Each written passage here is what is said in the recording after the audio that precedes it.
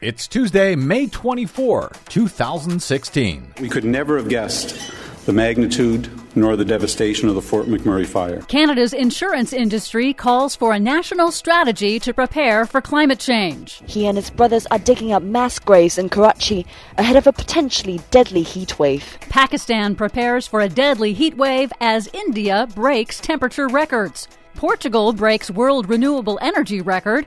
ExxonMobil developed and squashed patents for electric cars. Plus, Trump denies climate change, but not at his own golf course. For all of those stories straight ahead from BradBlog.com, I'm Brad Friedman. And I'm Desi Doyen. Stand by for 6 minutes of independent green news, politics, analysis, and snarky comment. There were signs that global warming was getting worse for a long time. I mean, back in February, instead of seeing his shadow, the groundhog just burst into flames. Ouch. That should have been a sign. This is your Green News Report.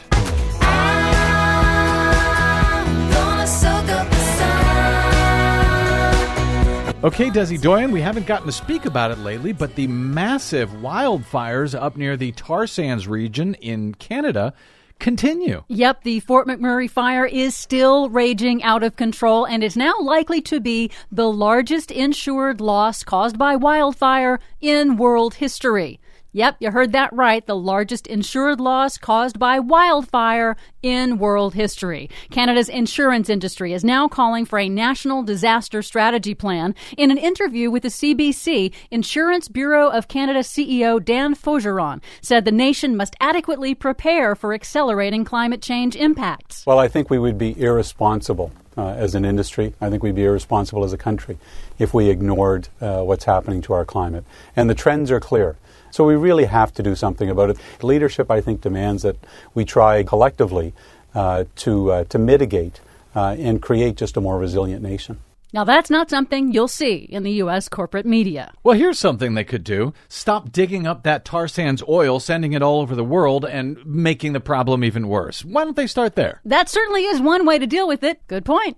In the U.S., although the presumptive Republican presidential nominee Donald Trump calls climate change a hoax publicly on the campaign trail, privately, he's otherwise planning ahead for it. Politico reports that the Trump Organization in Ireland is seeking a permit to build a seawall to protect his seaside golf resort from rising seas and extreme storms. Why would he do that? It's a hoax. The permit application reportedly explicitly refers to, quote, global warming and its effects, including accelerated coastal erosion from more powerful storms. Imagine that. Speaking of hypocrisy, ExxonMobil. The Guardian reports on newly uncovered documents released by the Center for International Environmental Law that show the forerunner to ExxonMobil developed patents on electric cars and on technology that could have cut carbon dioxide emissions from automobile exhaust, dating as far back as the 1960s. Yet, the Guardian notes the oil industry has spent millions over the last few decades and fought publicly to squash all government funding of research into electric cars, low emissions technology, and electric car battery technology. Meanwhile, climate change continues to impact regions around the world. In India, a scorching extended heat wave is melting roads and now has officially broken the record for the highest temperature ever recorded in India, 124 degrees Fahrenheit. Oh, man. Yeah. And last year, they had amazing heat waves that killed, hundreds, thousands in India? Over 1,000 people were killed by the heat wave last year.